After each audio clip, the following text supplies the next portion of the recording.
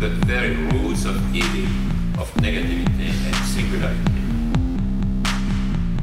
including the ultimate form of singularity, which is outcast to the whole state of things, the pure violence without object anymore. This is the typical violence of information.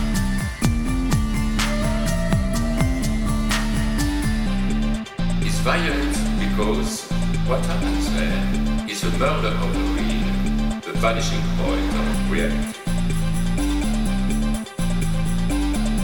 Let's not have a misunderstanding here.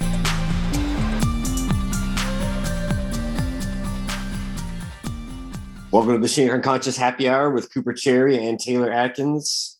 As always, we are sponsored by the People's Institute for Revolutionary Semiotics. Before we jump into today's discussion, consider tossing us $1 a month at patreon.com/MUHH, or please leave us a review on iTunes. Also, friendly shout out to Jeannie Jen for the Fear is the Mind Killer review on iTunes. We always appreciate reviews that are interesting and that coincide with our interests. Obviously, this one being a Dune reference for Cooper over here. Leave us a review maybe for next week. Whoever leaves a review saying "Explain Deleuze to me right now" can get a shout out. But today, Cooper and I are discussing Marx's dissertation on the Democritean and Epicurean differences in the philosophy of nature. And Coop, you have pointed out, and we kind of discussed this a little bit with Ray Brazier when we had him on last month about the dissertation. I believe it's in the foreword where he kind of makes this intimation about Prometheus being like the martyr of philosophy. I think he says it's something like this, right? Yeah, Marx quotes the Confession of Prometheus. Yeah, Marx quotes Aeschylus, Prometheus bound, I believe is how it's generally translated.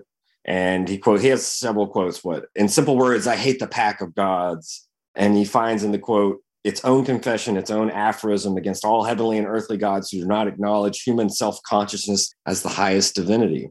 And then there's one more quote of Aeschylus, I believe, Prometheus saying to Hermes, right, the messenger of the gods, the little lackey of the gods, "Be sure of this, I would not change my state of evil fortune for your servitude. Better to be the servant of this rock than to be faithful boy to Father Zeus." And he ends by saying Prometheus is the most eminent saint and martyr in the philosophical calendar, which again, as we said, Ray Brazier kind of mentions Prometheus and obviously has his own kind of brand of philosophical inquiry that is roughly kind of termed under Prometheanism. And Nihil Unbound, I assume, is like a wink and a nod to this notion of Prometheus bound by Aeschylus. And what is Prometheus Unbound? Shelley? Yes. Okay. Yeah. Just this is like a Jeopardy question, romantic poets for 400, Alex. But also the other Shelley subtitled Frankenstein, the modern Prometheus, right? So that's also kind of an interesting coincidence. You have something here about the Prometheus quote perhaps being a rallying cry for materialism.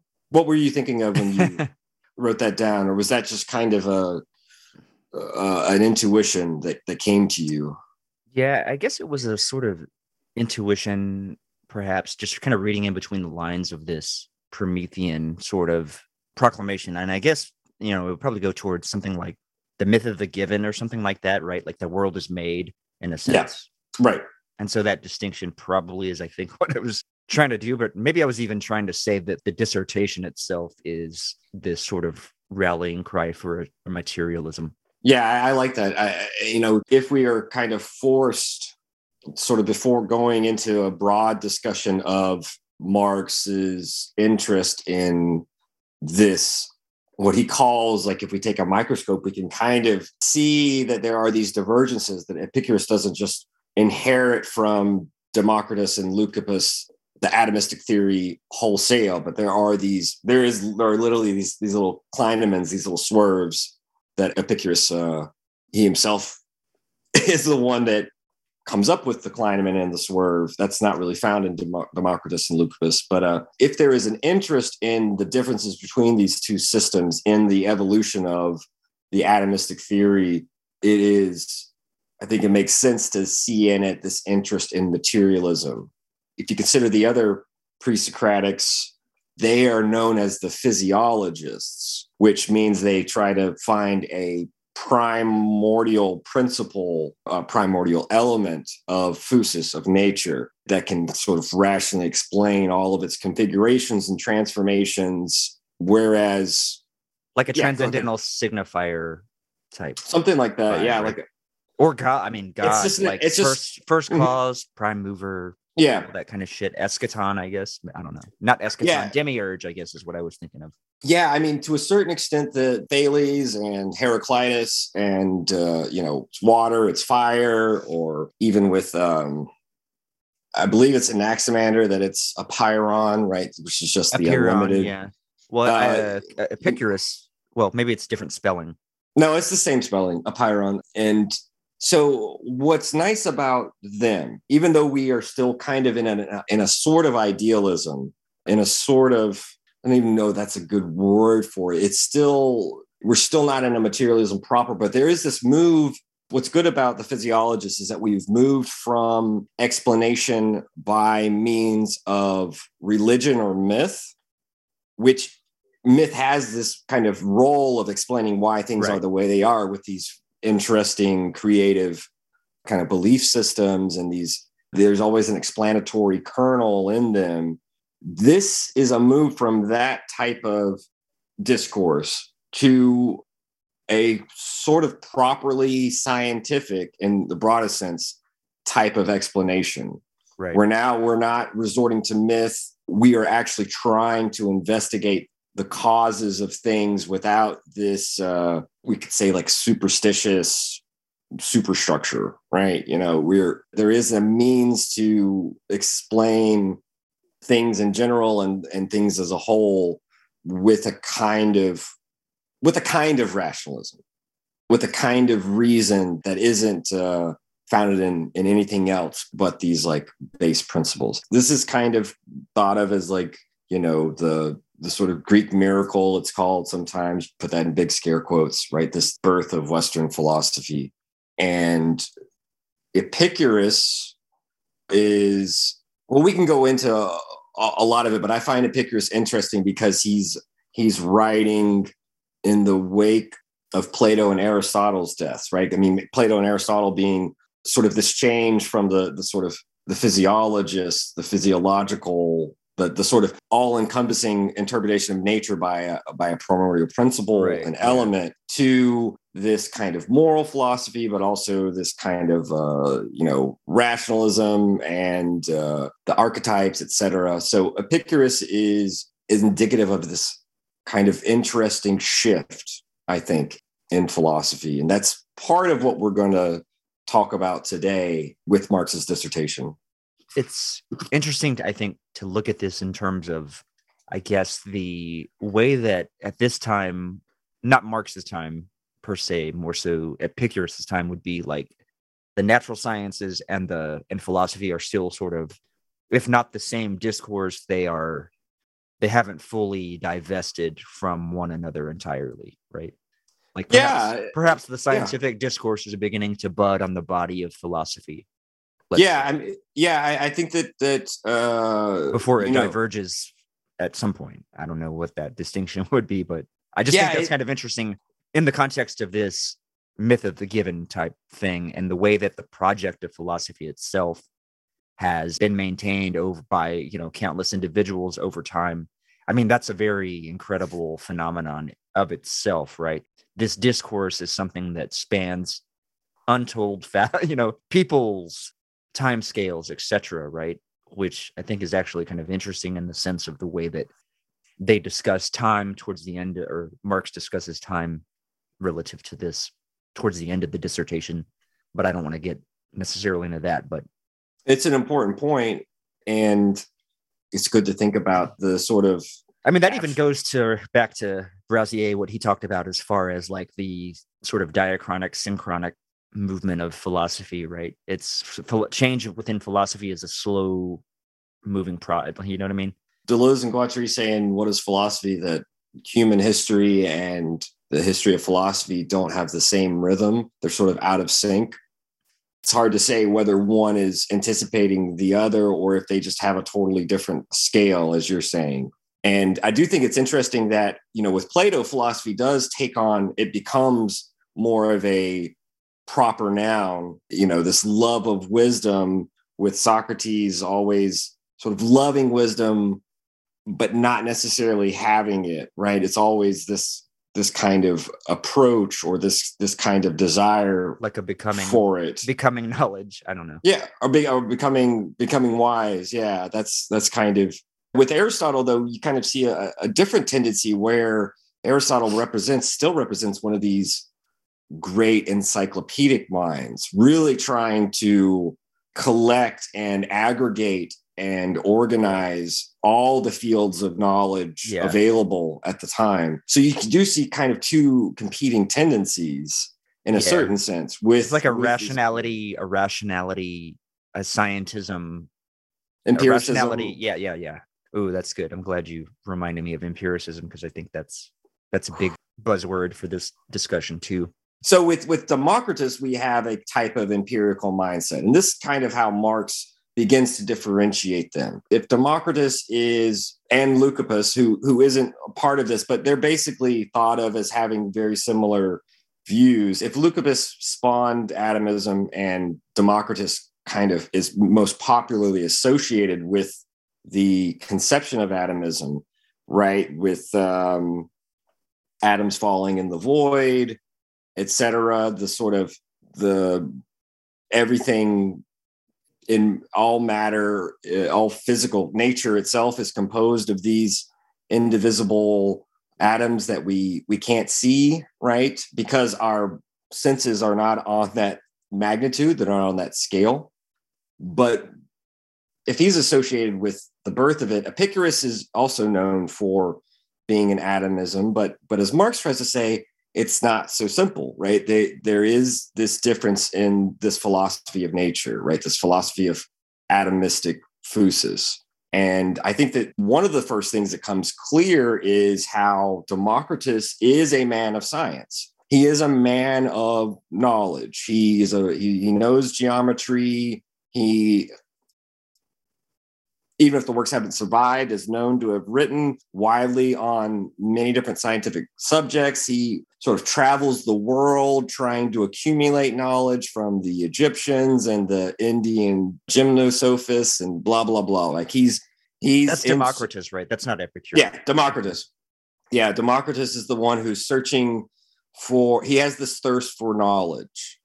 And what I think is interesting about Epicurus, besides visiting some friends in Asia Minor, for the most part, he is sedentary, right? He's not well-traveled. Tends to his garden. He tends to his garden. He has a small group of friends. He, in fact, after trying to teach in Athens, is driven out of the city, only to come back like a decade later and then starts to sort of lecture in private circles, these circles of friends, rather than founding a school like Plato or Aristotle, or teaching openly like Democritus. And there are reasons for this, which we can come back to, but it's just interesting to think that, Epicurus is only concerned in knowledge insofar as it can dispel our superstitions and our fears, which cause us to act in a way as to not accord with what we more generally think of as an ethics or a sort of a moral principle, a moral compass. And so for Epicurus, if philosophy is merely about accumulating knowledge, or if even science itself is just about accumulating knowledge, then in fact it's pointless. It should be, its first primary goal should be to help us lead good lives and to help us to attain happiness. That's completely different from Democritus. So that's like a first little like snapshot of the man of science versus the myth breaker, if you will, like the man of living within having enough knowledge of nature so as not to be afraid of death, not to be afraid of the gods who are not concerned with us. They have their own happiness. They're completely happy with and self-contented. They're not bothering us, right? They're not going to punish us. Epicurus is definitely, we would call it loosely like a practical ethics, but it's kind of based on a theoretical physics in a certain way. It's interesting in that sense. Is it like a archaic version of like Deleuze's transcendental? It's a type of empiricism that he's doing, right? Kind of. Not perhaps, I don't know. Empiricism in a gestational form, I suppose. Yeah, because for Democritus, in a certain sense, and we talked about this before the show, Democritus is very skeptical about our sense impressions. He thinks of them in such a way that appearance is faulty, and we need this kind of rationalist science to help us to acquire knowledge. Whereas for Epicurus, our sense impressions are what we have and what we have to start with, and they are what we have to trust. So there is this interesting distrust in sensuality and this kind of privileging of a proto-rationalism on Democritus' side, Epicurus fully trusting in the senses and wanting to develop not only a sort of an ethics, but also kind of like a moral psychology of pleasure and pain and happiness based on our sense impressions. A type of very ancient, or not ancient, but archaic psychoanalysis almost. There is a sense in which there are certain things in Epicurus's extant little aphorisms and maxims that sound like psychoanalysis. When he says, before we try to act to fulfill a desire, we should ask ourselves, what will happen if I achieve this desire, and what will happen if I don't? And I think this comes down to also what I was telling you a little bit before, where Epicurus distinguishes three types of desires: the natural and the necessary, which is food, drink, shelter, warmth. That's the natural and the necessary. That if we can kind of circumscribe our desires mostly to that sphere, we'll be pretty happy in general. But then there's the natural and the unnecessary, which is basically sexual desire, which, is not something we can live without, even if it may be kind of a part of our instinctual life. And then there's the unnatural and the unnecessary, which boils down for the most part for him to the accumulation of wealth and the accumulation of power and the accumulation of fame, which is kind of associated. But, for Epicurus, these are neither natural nor necessary. And when our desires really start to dip into that sphere or privilege it, when those become dominant, that's when we live a life full of not only confusion, but of basically, he calls it's completely against the state of ataraxia that he tries to reach. And ataraxia for him is this kind of state of calmness, freedom from mental disturbance, but also kind of physical. Yeah, it's like vibes. Body. It's like vibing. Yeah, and Nietzsche sees in this too that one of the merits of Epicurus is kind of moral, practical philosophy, which is that, there are two types of pleasures.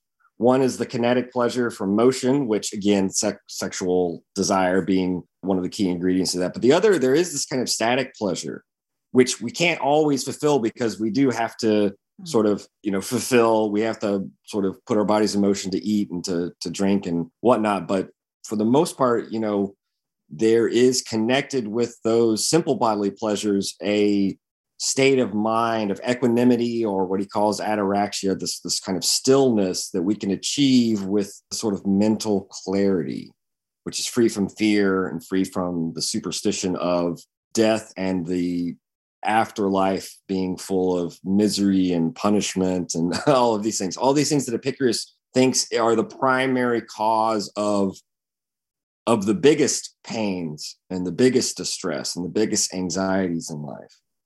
And the Christians, of course, take issue with Epicurus and sort of quash the cult of Epicurus.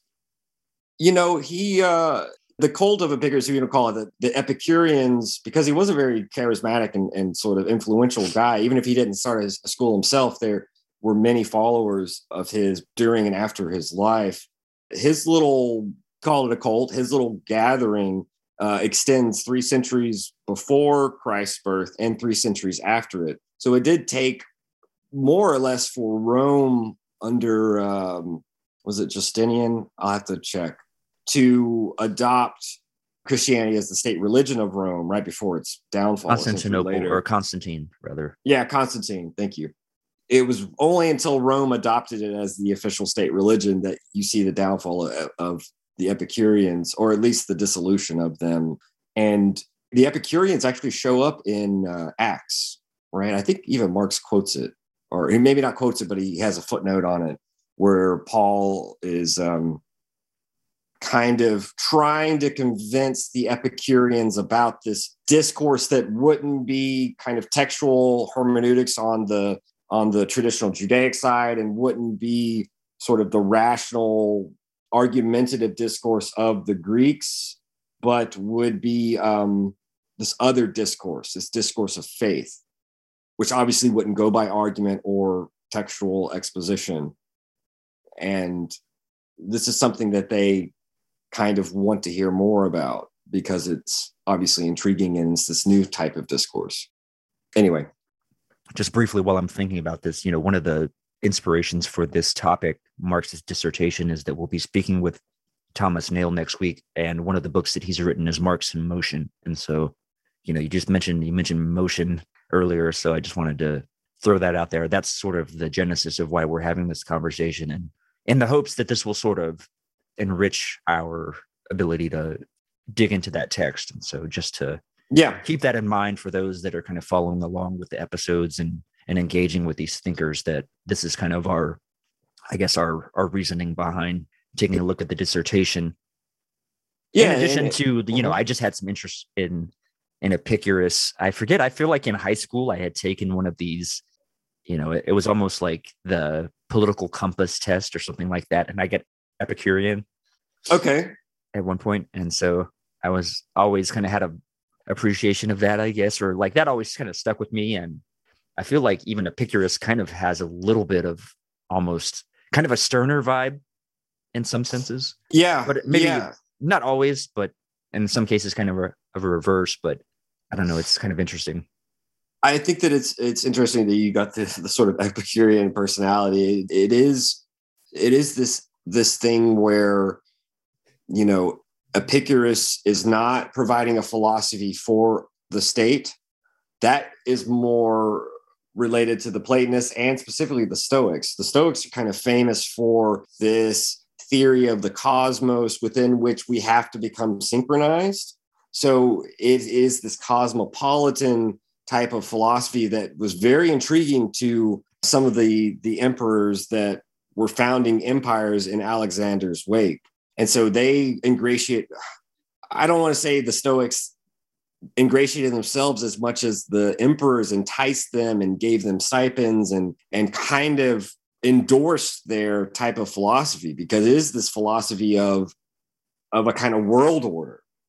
Are the Stoics also doing any type of physics, or they're sort of after this kind of type of discussion? No, they are in a certain and they're very much in opposition to Epicurus, which is interesting to me because in the opening foreword and in the epigraph of Marx's dissertation, Marx is like, okay, here's my little dissertation on the difference between Democritus and Epicurus. At a later date, I'm going to talk about the Cynics and the Stoics and the Epicureans and sort of work out more broadly their differences. And then in the epigraph, he's like, oh, due to philosophical and political interests, that's no longer going to happen. Like, he basically kind of admits, like, yeah, I've moved on to bigger and better things.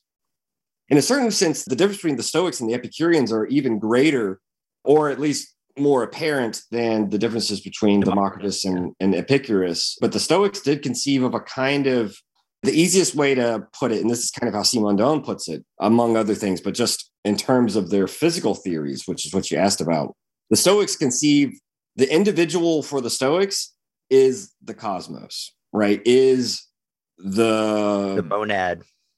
Well, I don't know if it would itself be a monad in Leibniz's sense, but the cosmos is sort of world totality and the world soul, the seminal fire from which all things originate. So that's not a Spinozist type of a point, or am I just fucking them up?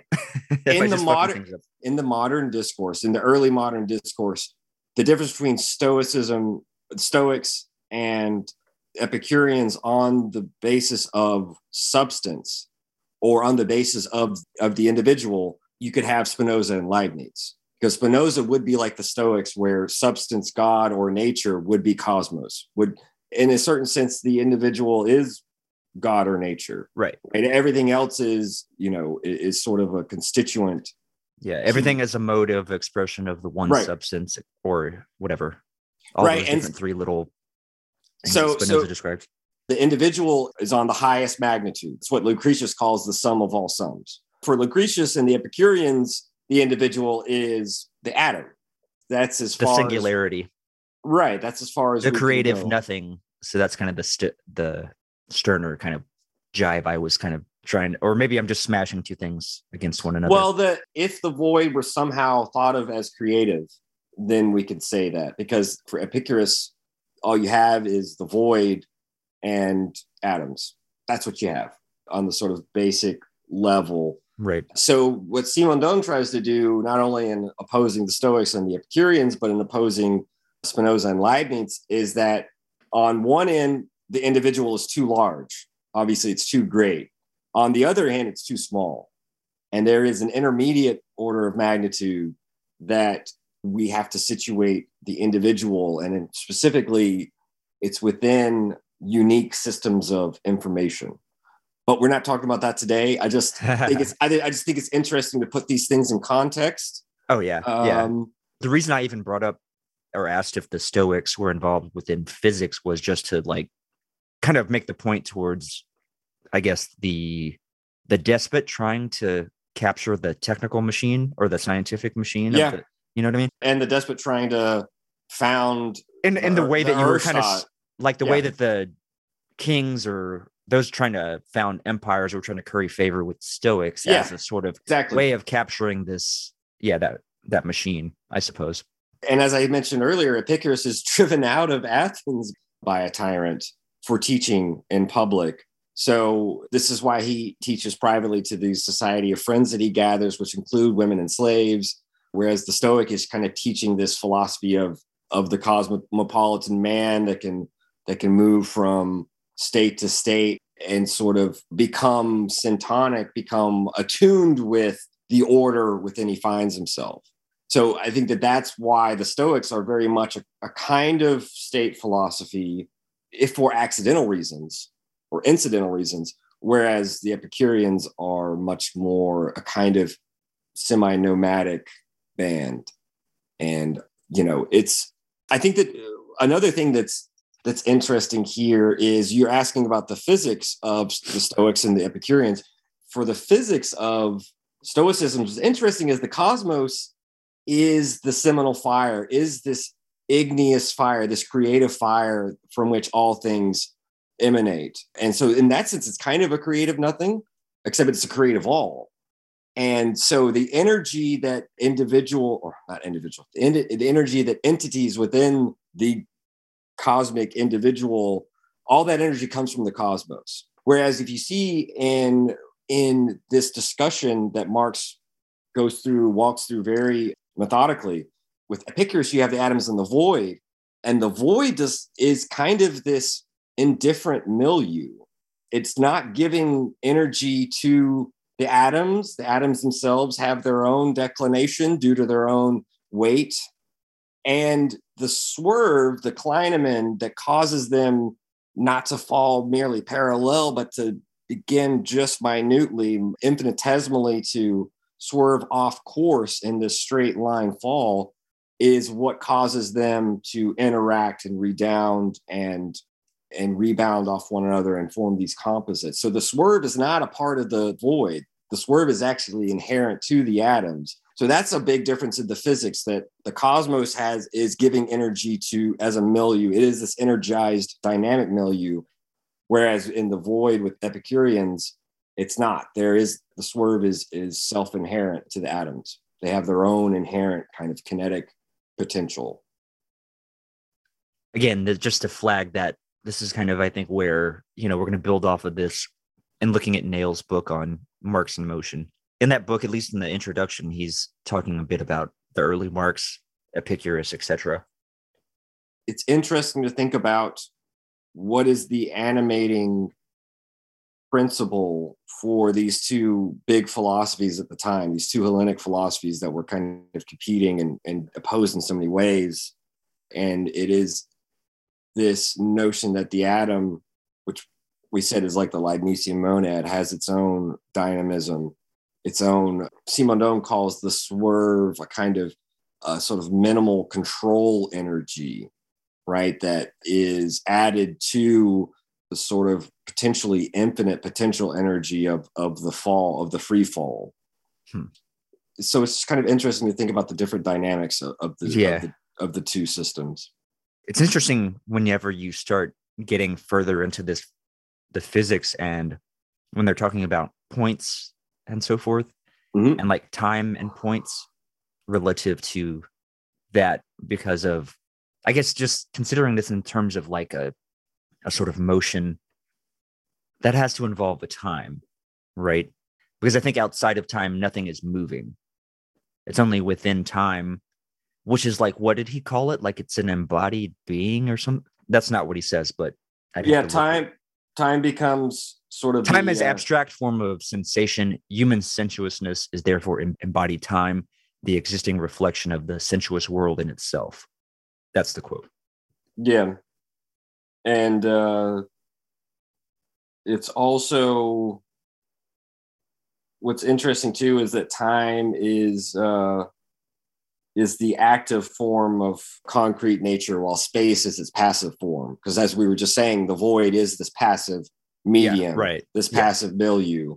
And one of the interesting things that we can extrapolate from this too is the fact that in a certain way, Epicurus, and this is kind of hotly debated in like, Hellenic studies, Epicurus is trying to derive or to base, it's either trying to derive free will or indeterminism from the swerve, from the Kleinemann, or use the fact of free will and indeterminism as the necessity of the Kleinemann, of the swerve. Because if the swerve is not a part of the void but inherent to the atom, that is to a certain extent this first glimpse and principle of the reality of indeterminism, right? As against a kind of necessity. Because what the Stoics, So this is almost getting towards the quantum, right? Quantum indeterminacy.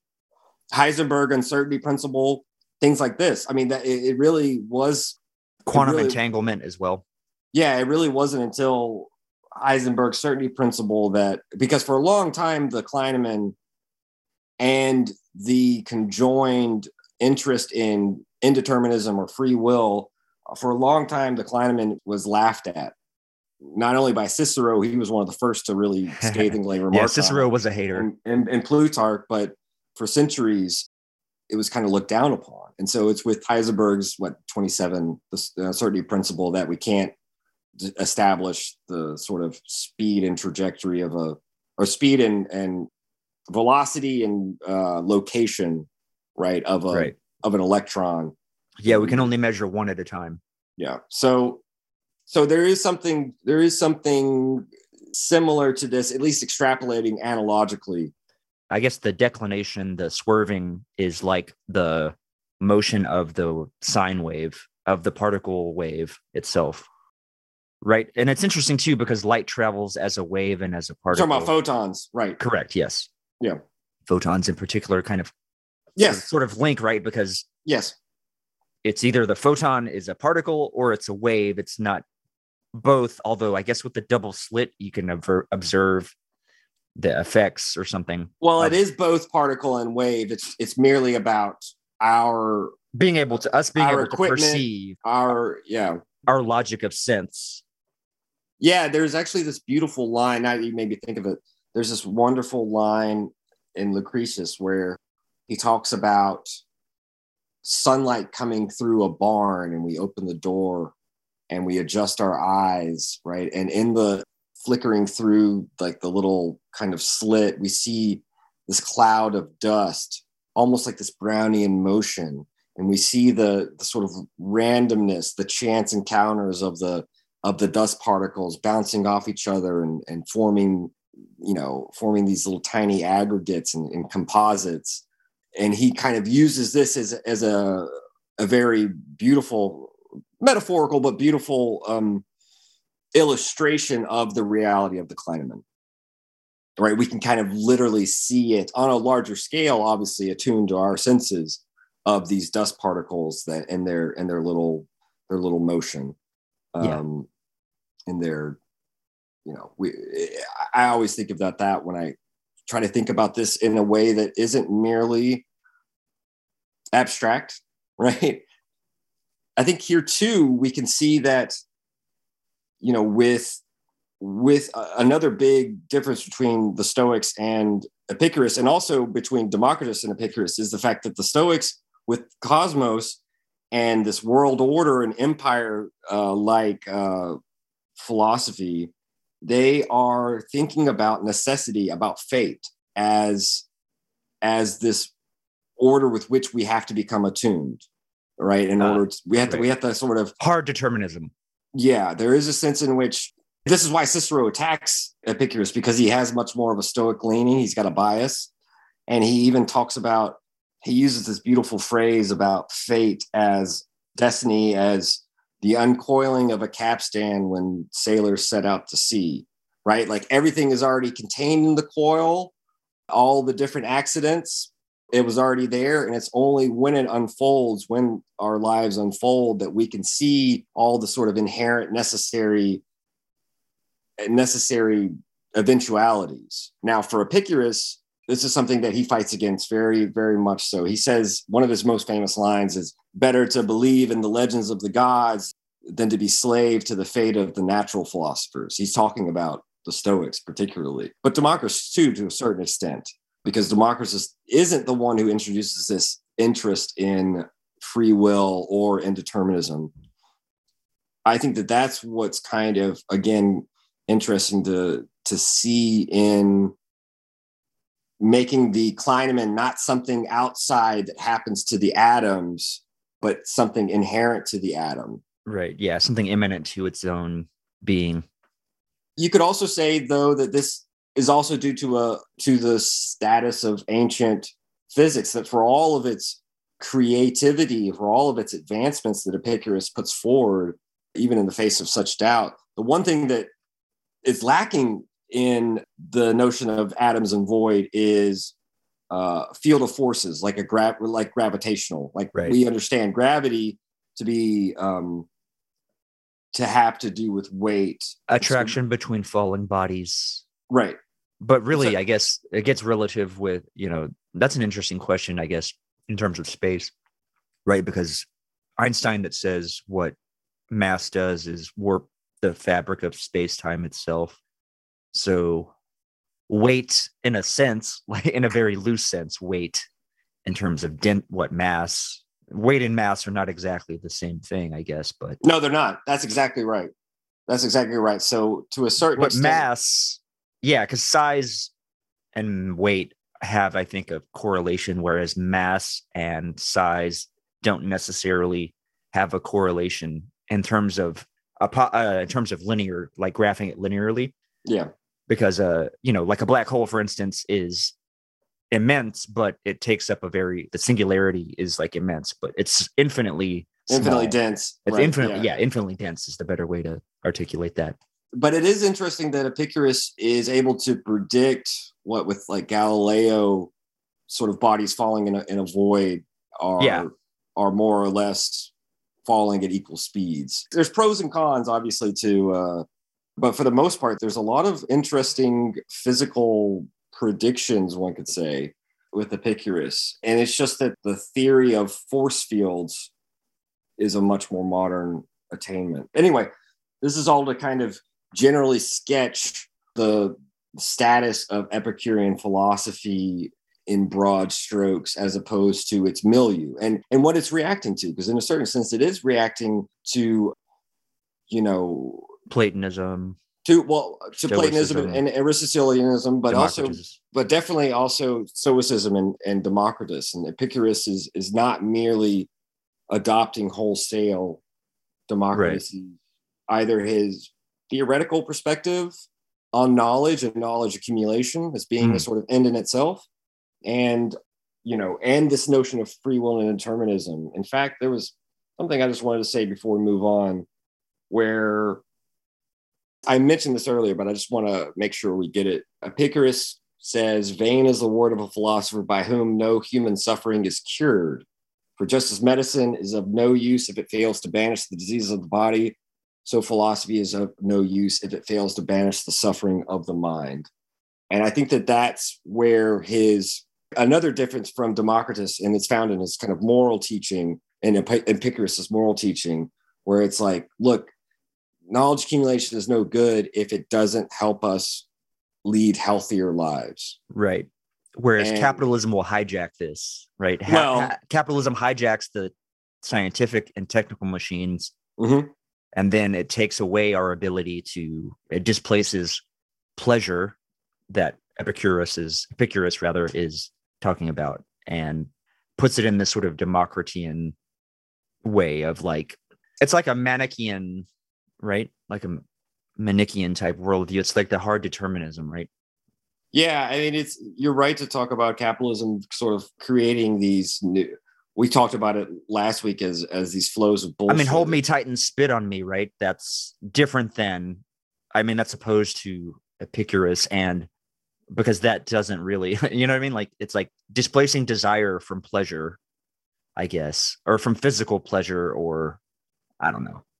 It's increasing. What he would say is it's increasing our desires, the unnatural and unnecessary desires, and making them seem as though they are. Yeah, it's creating lack everywhere, needs. Right? It's creating lack everywhere.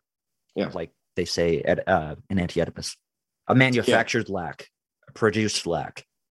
It's more void for your dollar. Nice. There's also this great image that, just to speak about, because we said earlier, and Marx works through this, that there's an infinite number of atoms, there's an infinite amount of void. A pyrrhon actually means less infinite, but unlimited. But it's interesting that Lucretius tries to demonstrate this with a very interesting analogy. He's like, okay, let's say the universe were limited and we stood at the edge of the universe and threw a spear, sort of trying to throw it outside of the universe. Either it would be stopped and repelled, which means there would be matter there that would stop it, right? Or it would sort of pass through this limit and show that there's space there. So it's this kind of interesting, crude but interesting visualization. Right. Yeah, that's almost goes to that kind of hard limit and relative limit type dialectic. Mm-hmm. I think this next passage is one that's ripened for us to discuss, because this gets a little bit into time. Composition is the merely passive form of concrete nature, time its active form. If I consider composition in terms of its being, then the atoms exist beyond it, in the void, in the imagination. If I consider the atom in terms of its concept, then composition either does not exist at all or exists only in the subjective imagination. For composition is a relationship in which the atoms, independent, self-enclosed, as it were, uninterested in one another, have likewise no relationship to one another. Time, in contrast, the change of the finite to the extent that change is posited as change, is just as much the real form which separates appearance from essence and posits it as appearance while leading it back to essence. Composition expresses merely the materiality of the atoms as well as the nature emerging from them. Time, in contrast, is in the world of appearance what the concept of the atom is in the world of essence, namely the abstraction, destruction, and reduction of all determined being into being for itself. Now that is a banger. Yeah, if all we have are atoms and the void, the reason for this is that, as we have kind of said, atom itself kind of means that which cannot be cut, but it's what's indivisible. And there are an infinite number of atoms, infinite amount of void, but they also don't come into being or pass away. This is kind of the interesting thing. they are not subject to dissolution itself. What is subject to dissolution is the composites formed by the aggregation of matter and their properties by the aggregation of atoms. Yes. And the properties that emerge from that aggregation. Correct? Yes. Yeah. And the images they give off, right? Which is really interesting, right? Yeah. Because like, in a sense, yes, even if you're going physics, I mean, this is not exactly the same thing because it applies more to energy, but what is the conservation of matter? Law of conservation of energy would say energy is neither created nor destroyed. And if all matter is energy slowed down to a vibration, then that would be true. Yes. So Epicurus is one of the things to note that, atoms themselves are not subject to, in themselves are not subject to change, but they can enter into combinations in the sort of minimal swerve. That's I didn't even appreciate in my reading how much of a mind fuck that concept is. Mm-hmm. But it's that's quite a mind fuck to wrap your head around. That line you read, for composition is a relationship in which the atoms, independent, self-enclosed, as it were, uninterested in one another, have likewise no relationship to one another. But then time, you introduce time into that, and then this is where we get to the real form. This is where we get to sort of concrete interaction.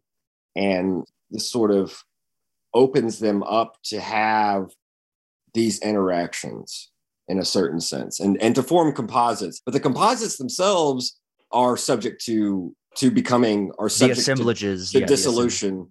The kind of molecular assemblages of atoms are subject to difference. Yeah, not the atoms themselves.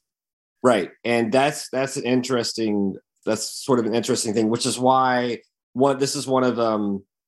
But then atoms themselves are alienated from their concept, right?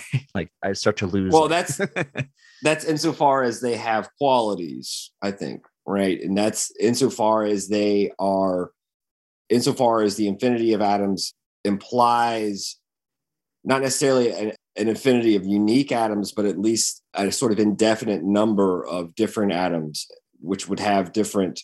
It's not that there are two different types of atoms. It's that there are different determinations of one and the same form of atom. Right? This is part of what Marx is doing. Because he is kind of working through some of this stuff he is getting from Hegel's reading of Epicurus, which we left out because it just get a little bit too bogged down. And we're trying to do a Hegel light version.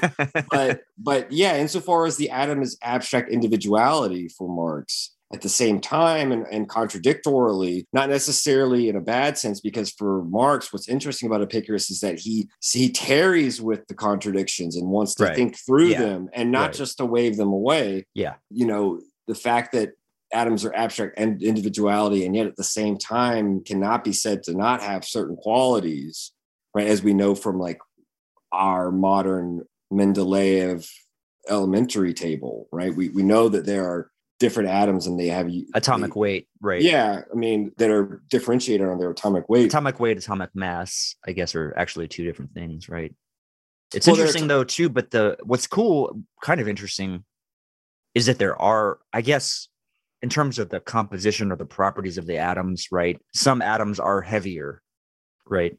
Yeah, like the mass is a thing, like Epicurus predicted. Right. Yeah. And I mean, if you look at the way that a star forms or the earth, or like, I mean, this is literally how elements are formed within the heart of a star, right? It's like the heaviest elements are like lead, or is lead. And that's what is at the base of the star. Iron, like all of the heavier elements are it's a gradient from the center of the star or the planet, right? The earth falls in this too, right? It's a molten iron core within the heart of the earth, and a gradient from dense to light, right? The crust is the lighter material, like silica, etc.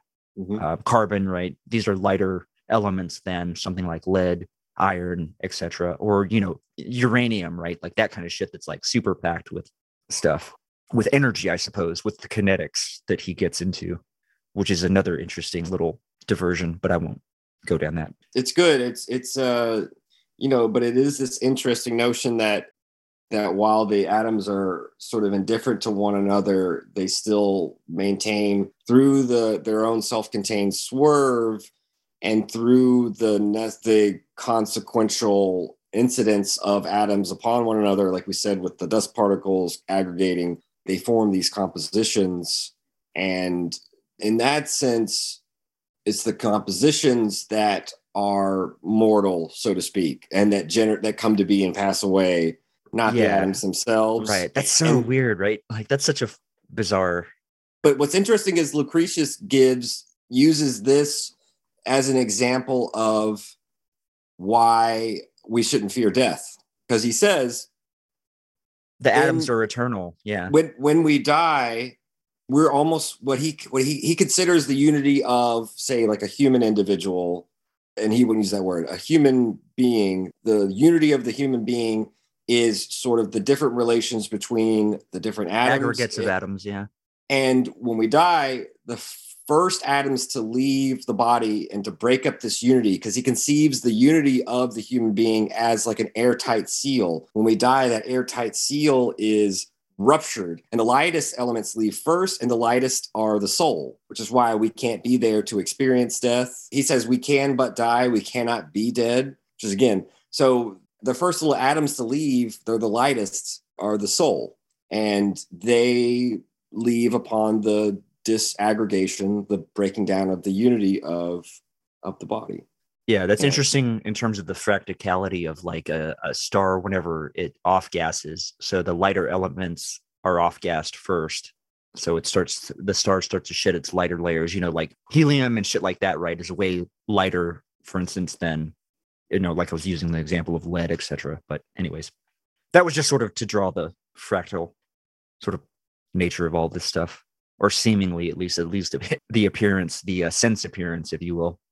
Yeah. Combined with some type of irrationalism. Right. Yes, because the fact that we can't see the atoms, they are imperceptible. It's not necessarily due to a failure of our senses. It's the fact that our senses are not on the same scale. If we were little tiny homunculi on the scale of atoms, we'd be able to see them. And This is what leads them to be sort of irrational. We can perceive them sort of with the mind, but not with the eye. And then we can perceive their effects, but we can't actually see them.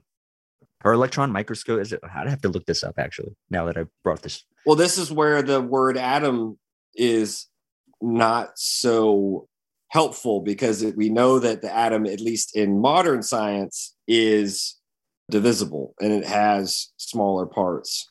Okay, so they're impossible to view through a light microscope. Yes, but not through an electron microscope. Right. And so, this is kind of why Leibniz is, even if there are other difficulties with his theory, this is why Leibniz's word monad is interesting. And his conception of monads is better for science because it's monads all the way down. Right, yeah. There's already this theoretical discussion of quarks having these kind of sub-quark elements, and so it is kind of monads all the way down, even if fractal all the way down as well, right? That would be the same ontology. Thing. Yeah, I mean, yeah, exactly.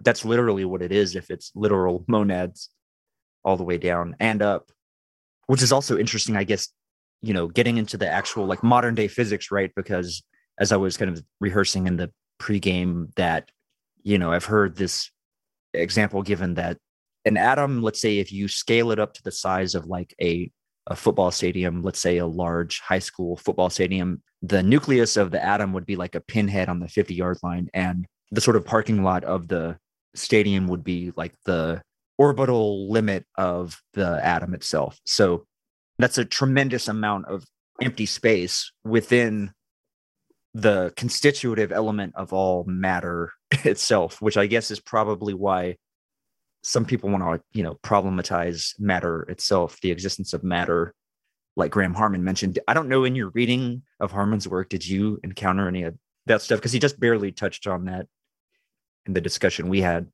But I think that was a super interesting point to me. Yeah, there are strains in speculative realism about sort of a materiality without matter, etc., where matter is still this kind of idealist presupposition. And Harman does go into that a little bit. and he's not alone. Laura has written on this. It's kind of an interesting avenue. I would say that this, again, your analogy, which I think is really helpful to kind of conceptualize the atom in modern physics, having so much empty space, being mostly empty space, if we consider it, right? That this is antithetical to the Epicurean conception of atoms. Atoms themselves in the Epicurean theory would not have empty space, right? In fact, Marx, as you've kind of highlighted here, has defined the atom as the immediate negation of abstract space, hence the spatial point. Yeah. So void would be external to atoms. Again, precisely because in Greek that atom means that which can not be cut, right? It can't be broken down further. So it would have no void. Right. That draws the distinction between like the atoms, the philosophical conceptual atoms that they're speaking of here versus the scientific, the atoms of modern physics are not the same thing, even conceptually. And that's why atom in our parlance is a misnomer, but names stick, right? I mean, they stick, and for want of conceptual reconfiguration and innovation, we're stuck with that. We're stuck with the word. It sounds better than like corpuscle or whatever. Yes. In a certain sense, the atoms of the ancient Greek looks more like the corpuscle of outdated theories, because I would assume corpuscles would be much more of full bodies. True. Right. Yeah. Full bodies without organs. Yeah. Exactly.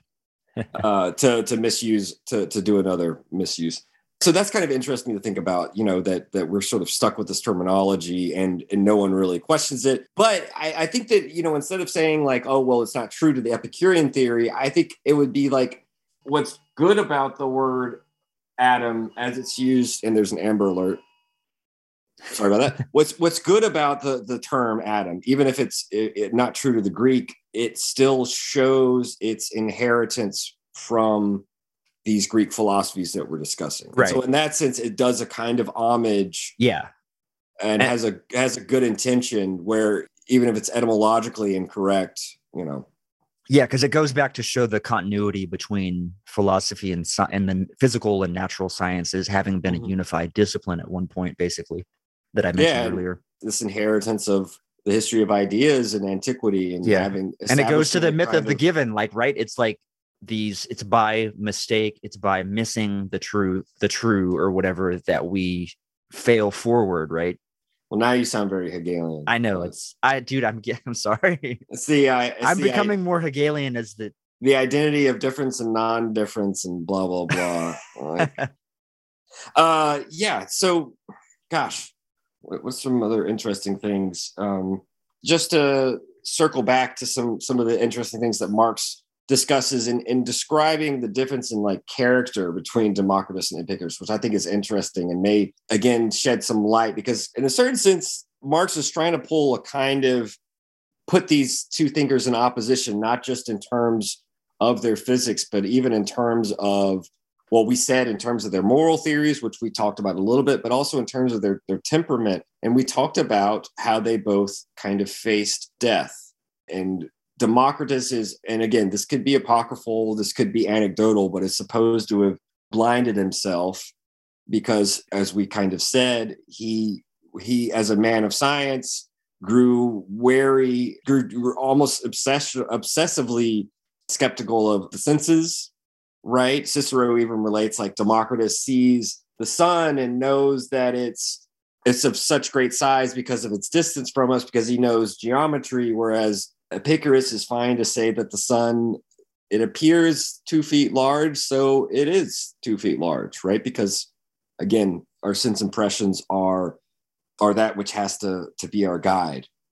And instead, you described this very eloquently, and I want you to kind of maybe reproduce it. How does Epicurus, when he's on the verge of death, what does he go and do?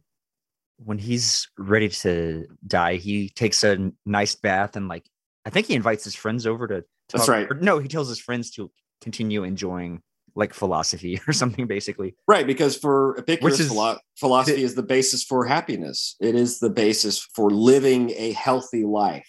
That's his kind of key central tenet.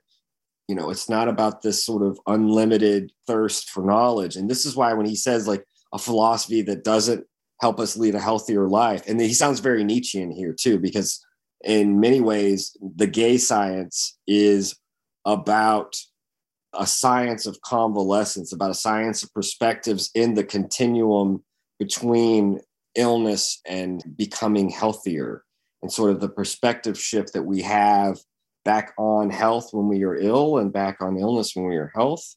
And that is a kind of that overcoming, that self-overcoming too of illness, that overcoming of resistance is this feeling of power and therefore this feeling of joy.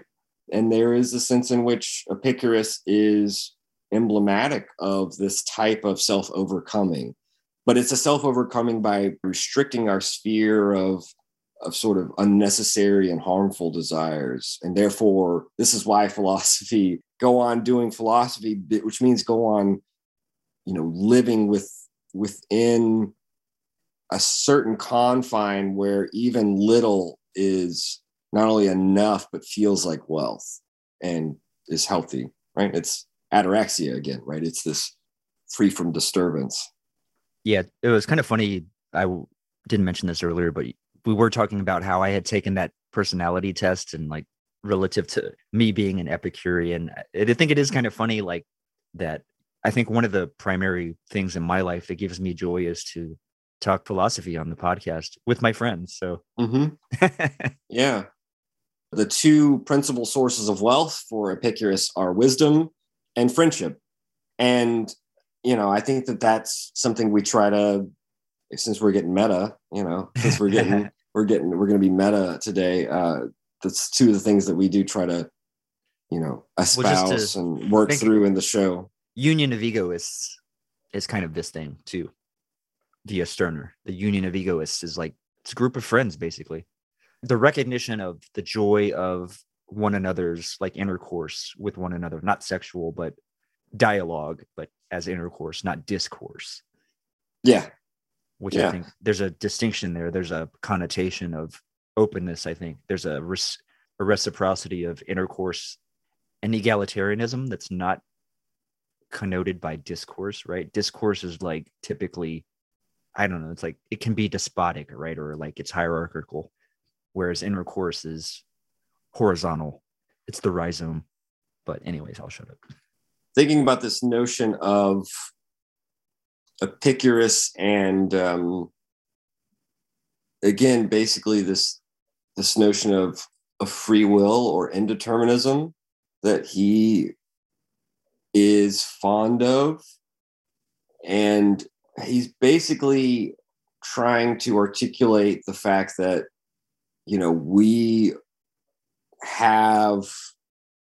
we are able to sort of attain a kind of freedom through ataraxia, through sort of freedom from, it's a freedom from mental disturbance and a freedom from confusion, a freedom from fear, a freedom from superstition.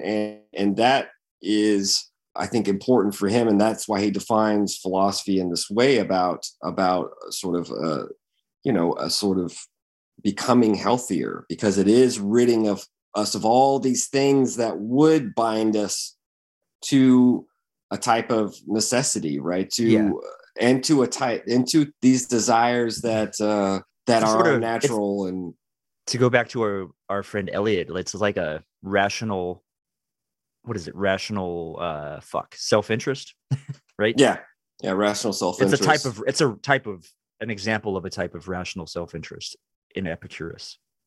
Yeah, I mean, for him, it's a self-interest, but it's not. I don't know. I guess that's the question would be where the line then would be drawn between it being unconscious desires and unconscious self-interest. Because for a certain extent, true, right? Epicurus is trying to tell us to become self-conscious. And in fact, Marx's interest in Epicurus in the dissertation is very much rooted in this privileging of sensuous reality that culminates in this sort of movement of self-consciousness and this becoming self-conscious of our sort of our freedom, right? And becoming self-conscious of our desires and their achievement, and in a way that rids them of all of these externalities and all of these things that we find necessary in our culture, right? And this demand to sort of to love and to be loved, and all of this shit that we see way before capitalism. You see it like in Augustine and in these other things, specifically from like a personal God. And this is why I think it's interesting that Epicurus is like, look, no, the gods exist, but they live between worlds. They are so perfect that they have no interest in anything else. And they don't act. It kind of accords with Aristotle's notion of perfection, which is something that is an end in itself, has no need to act, right? And so the gods don't care about us. They're not going to punish us. There is this kind of Nietzschean, proto-Nietzscheanism in Epicurus when he kind of disputes the metaphysics of the hangman that would want to find a self that would be responsible and that would be the cause, the necessary cause for actions. You know, he's trying to get us to see that, you know, we don't have to be miserable. We don't have to fear death. That we don't, and that one of the main things beyond fearing death that keeps us from realizing joy in the everyday is a desire for immortality, and that desire for immortality is creates a lack. Yeah, well, it would create a lack, and it would also, he kind of makes this interesting argument that even if we were to live immortally, this would not necessarily increase the sort of joy that we were able to feel, the sort of pleasure we would be able to feel in a limited time frame. That in fact, given infinite time, our joy would not necessarily increase. So, and this is what I was sort of, I think, trying to get to earlier in the pregame relative to like, wait, say that again. Say what you were. That the amount of joy felt in a limited life, and even living within our means and living within the boundaries of sort of proper desire, living a healthy life, all of this, in fact, wouldn't be increased. Yeah. So with immortality. And see, this is where what I was trying to say earlier, I think, is that our ephemeral nature, or our ephemeral being, or like time being imminent to being, is what sets what is constitutive of our ability to experience phenomenon, I guess, right? Because the gods don't experience phenomenon because they exist outside of time. They don't need to change because they're already perfect monads or something like that. I don't know.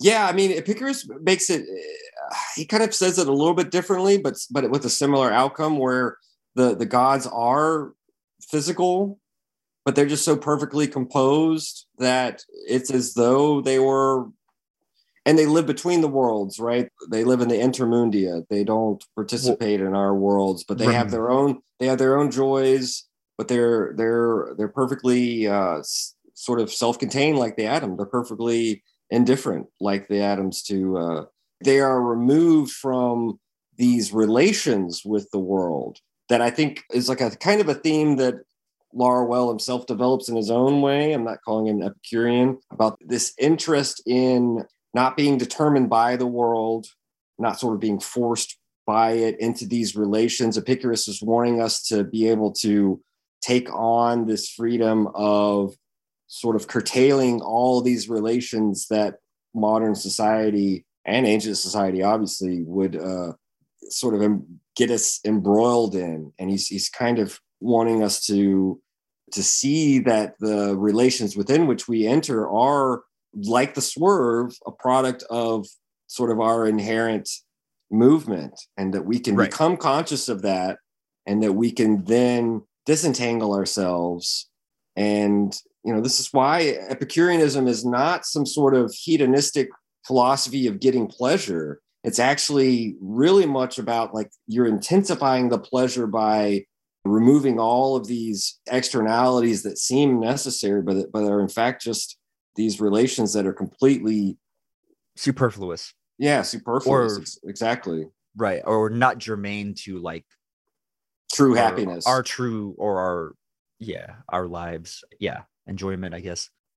And this is why it's completely antithetical to like the Stoic philosophy of there's this world cosmic order that we have to get in line. We have to get attuned to. And it's when we're out of tune that we are sort of trying to fight against fate. And that leads to unhappiness. For Icarus, it's completely false. A world given to us versus a world that's made by our actions, by our. And that's a fundamental kind of, that statement you just made, and you can repeat it. That's a fundamental Marxist articulation. The world having been made. Yeah. I had sort of understood that, but like now I think Anti-Oedipus has really helped me kind of get a really good grasp on the way that history moves and like humanity and knowledge move throughout history, etc. I don't know. Super interesting. In the passages we read last week with Gil, they make this point that moving from the despotic machine with its imminent overcoating unity of the despot, right? The sort of phallus removed from the chain as like the unique object, to the body with organs of capital with its differential relations and abstract flows conjoining together is like moving from Parmenides, the great thinker of the one, to Democritus, right? The thinker of atomism. So capitalism is like the imminent field of the atoms, of the flows, of the quantitative abstract flows, just like the abstract atoms. Nice. It's kind of an offhand statement they make, but I've been mulling it over in my head, thinking through, even though it's not Parmenides versus Democritus in this dissertation, it's still interesting to think about the body of the despot to the body of abstract, decoded, deterritorialized differential flows. So that becomes the interesting thing then, too, since we're on Anti-Oedipus, is that, the Democritean body without organs of capital and capital flows, streams of atoms, there's something there that I would have to work out where, Epicurus would be an anathema to the body without capital, right? As, in their demeanor, in the introduction of the swerve, because the swerve wouldn't be inherent to the flows, and therefore, the flows are completely determined by the differential relations in which they enter into. They're stripped of all quality, like the concept of the atom is supposed to be abstract individuality. But the flows are endowed with qualities after being determined, right? Dx and dy by themselves are nothing, but they do take on qualities after entering into a relationship. And I think that that's maybe somewhat what Marx is trying to talk about with the concept of the atom as abstract individuality. The notion of atoms having qualities is completely foreign to them. And yet it's a necessary implication that they do have qualities. In a certain sense, he's thinking of the differential relation that Deleuze and Guattari sort of analyze in the body of capital and decoded flows. Maybe that's a better way of conceiving my idea about how death and being sort of are are they in a differential type of a relation? Death and being? Yeah. In a differential relationship? I mean, just in terms of the way that, I don't know, I was just thinking, like I said, like death seems like the hard limit to being, right? Like its external limit is death. But without that limit, then it is God, because it lives forever and doesn't change. It doesn't have any sensual perception, right? Like, you know what I mean? But as we said, atoms don't know death. Right. Neither does the unconscious. So if atoms are standing in for abstract being, then I'm not sure if death. Well, is there an unconscious? Well, what about in the context of Eros? So increasing complexity, right, as a drive for preservation of this body, like the body without organs type, like the superorganism, right? It would seem that time as concrete nature as real as the real form of nature, insofar as Marx describes it in one of the last chapters, the penultimate chapter of the book, time would be the sort of cooperation of Thanatos and Eros, as you're describing, if we're thinking in terms of Freudian death drive. Yeah. Right. That the atoms themselves enter, through their immanent swerve, enter into relationships that die.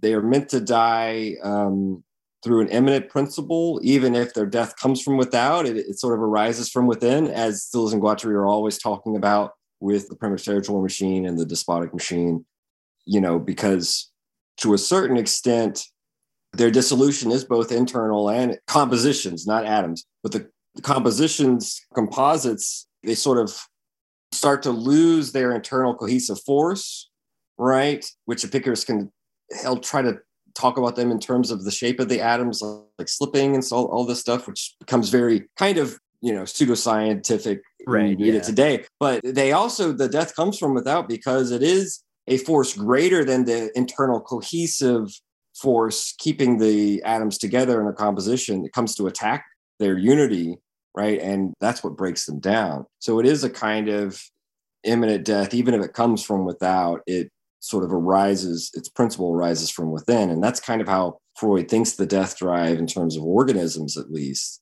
Right. So we can apply this to Epicurean composites. I think that there could be some kind of analogy there. Nice. Okay. So I'm not as full of shit as I thought. The response to death that we talked about relative to Democritus and Epicurus. Well, their own deaths. Yeah, right. Their literal approach to the way that they respond to this hard limit of death. It almost feels like Epicurus's drive is to the acquisition of knowledge to conquer death, is sort of which kind of maps onto, I think, the drive of science in our modern discourse, in a sense. This even goes back to symbolic exchange in death as well.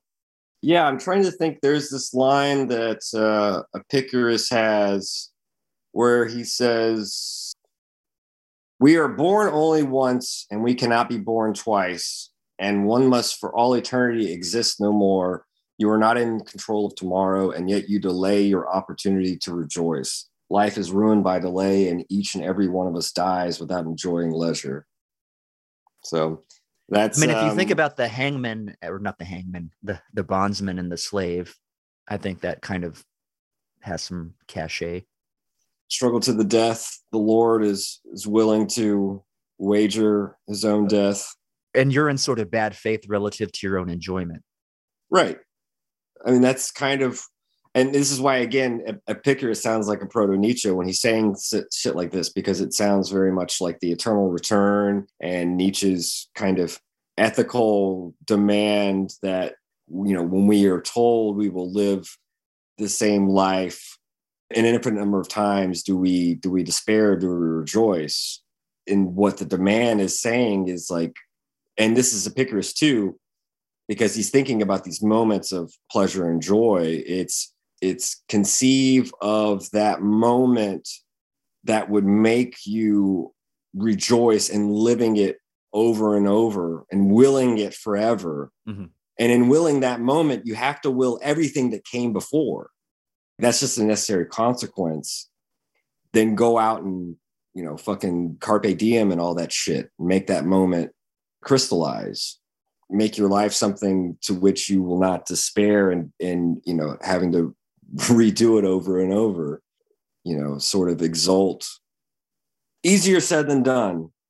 But that again is kind of this mantra of Epicurus and Nietzsche in his own way with the gay science, conceiving philosophy as this discourse on sort of becoming healthy and therefore becoming able to find joy. If you see anything on this list or whatever that piques your interest, just let me know.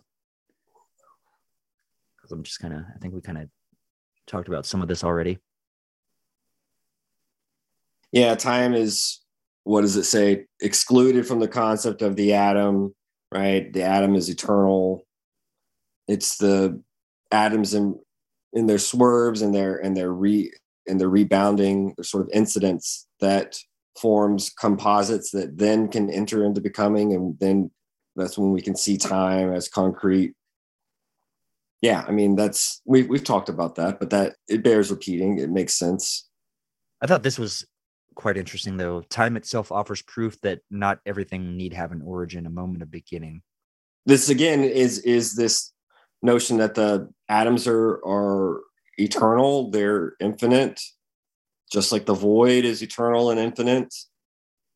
They don't have a genesis per se, which would give a different meaning to your creative nothing. Talk about that a little bit. Because we are not given, because they are presupposed as the principle out of which all genesis and creation occurs, they are not themselves treated as being created. It would be an infinite regress. This is kind of the same way with God, substance, and Spinoza as self-cause, right? Is not alienated in its cause, is immanent in the cause of itself, is kind of an ex nihilo, as out of a nothing. The same with the atoms and the void. Does it have anything to do with the quasi-cause stuff, or am I just...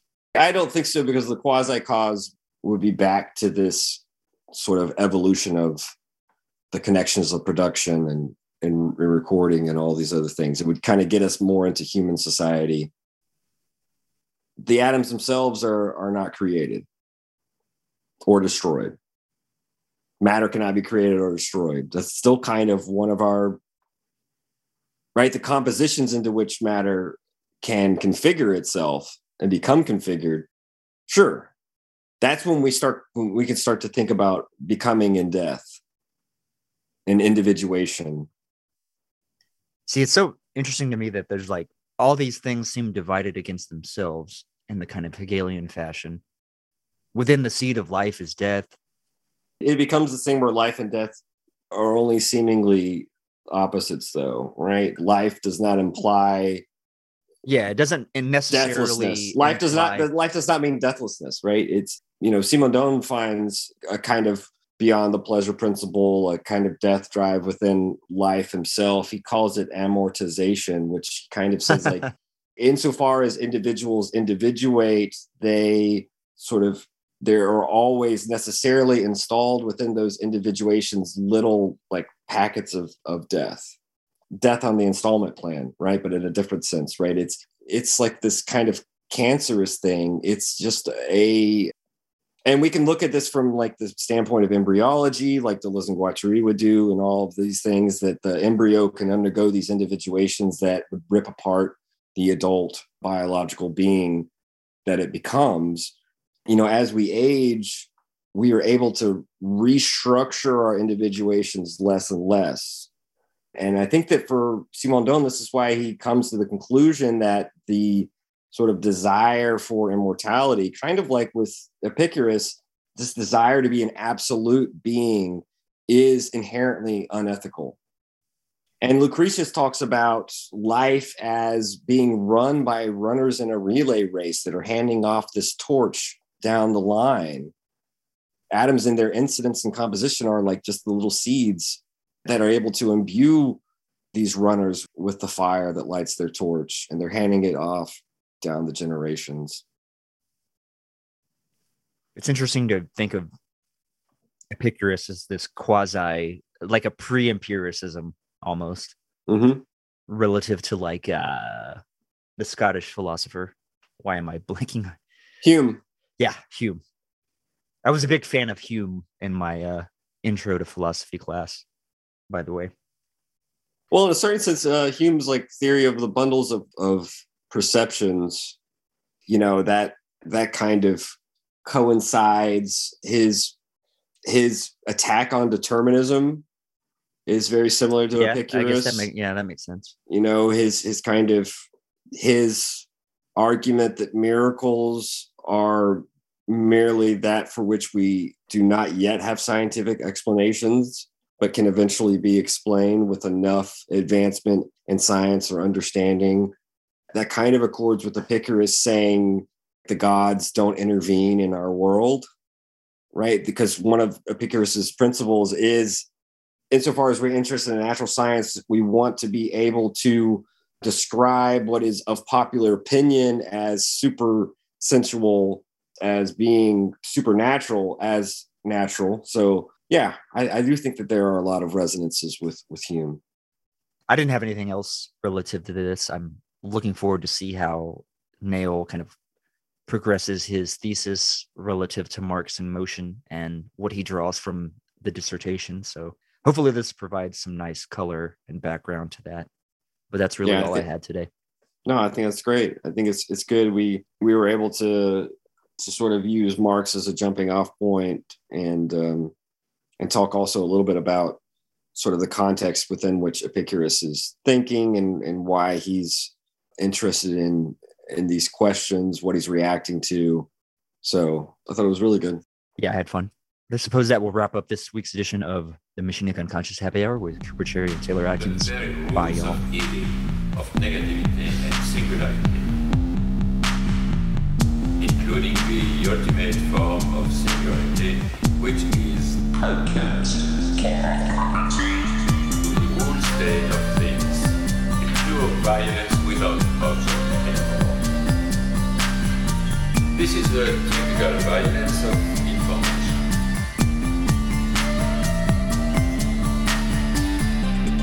It's violent because what happens there is a murder of the real, the vanishing point of reality. Let's not have a misunderstanding here.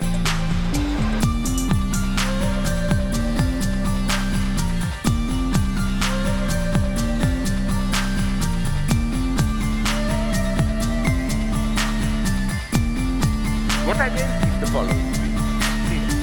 With nothing left but recycled, whitewashed, lobotomized people, as in Clockwork Orange.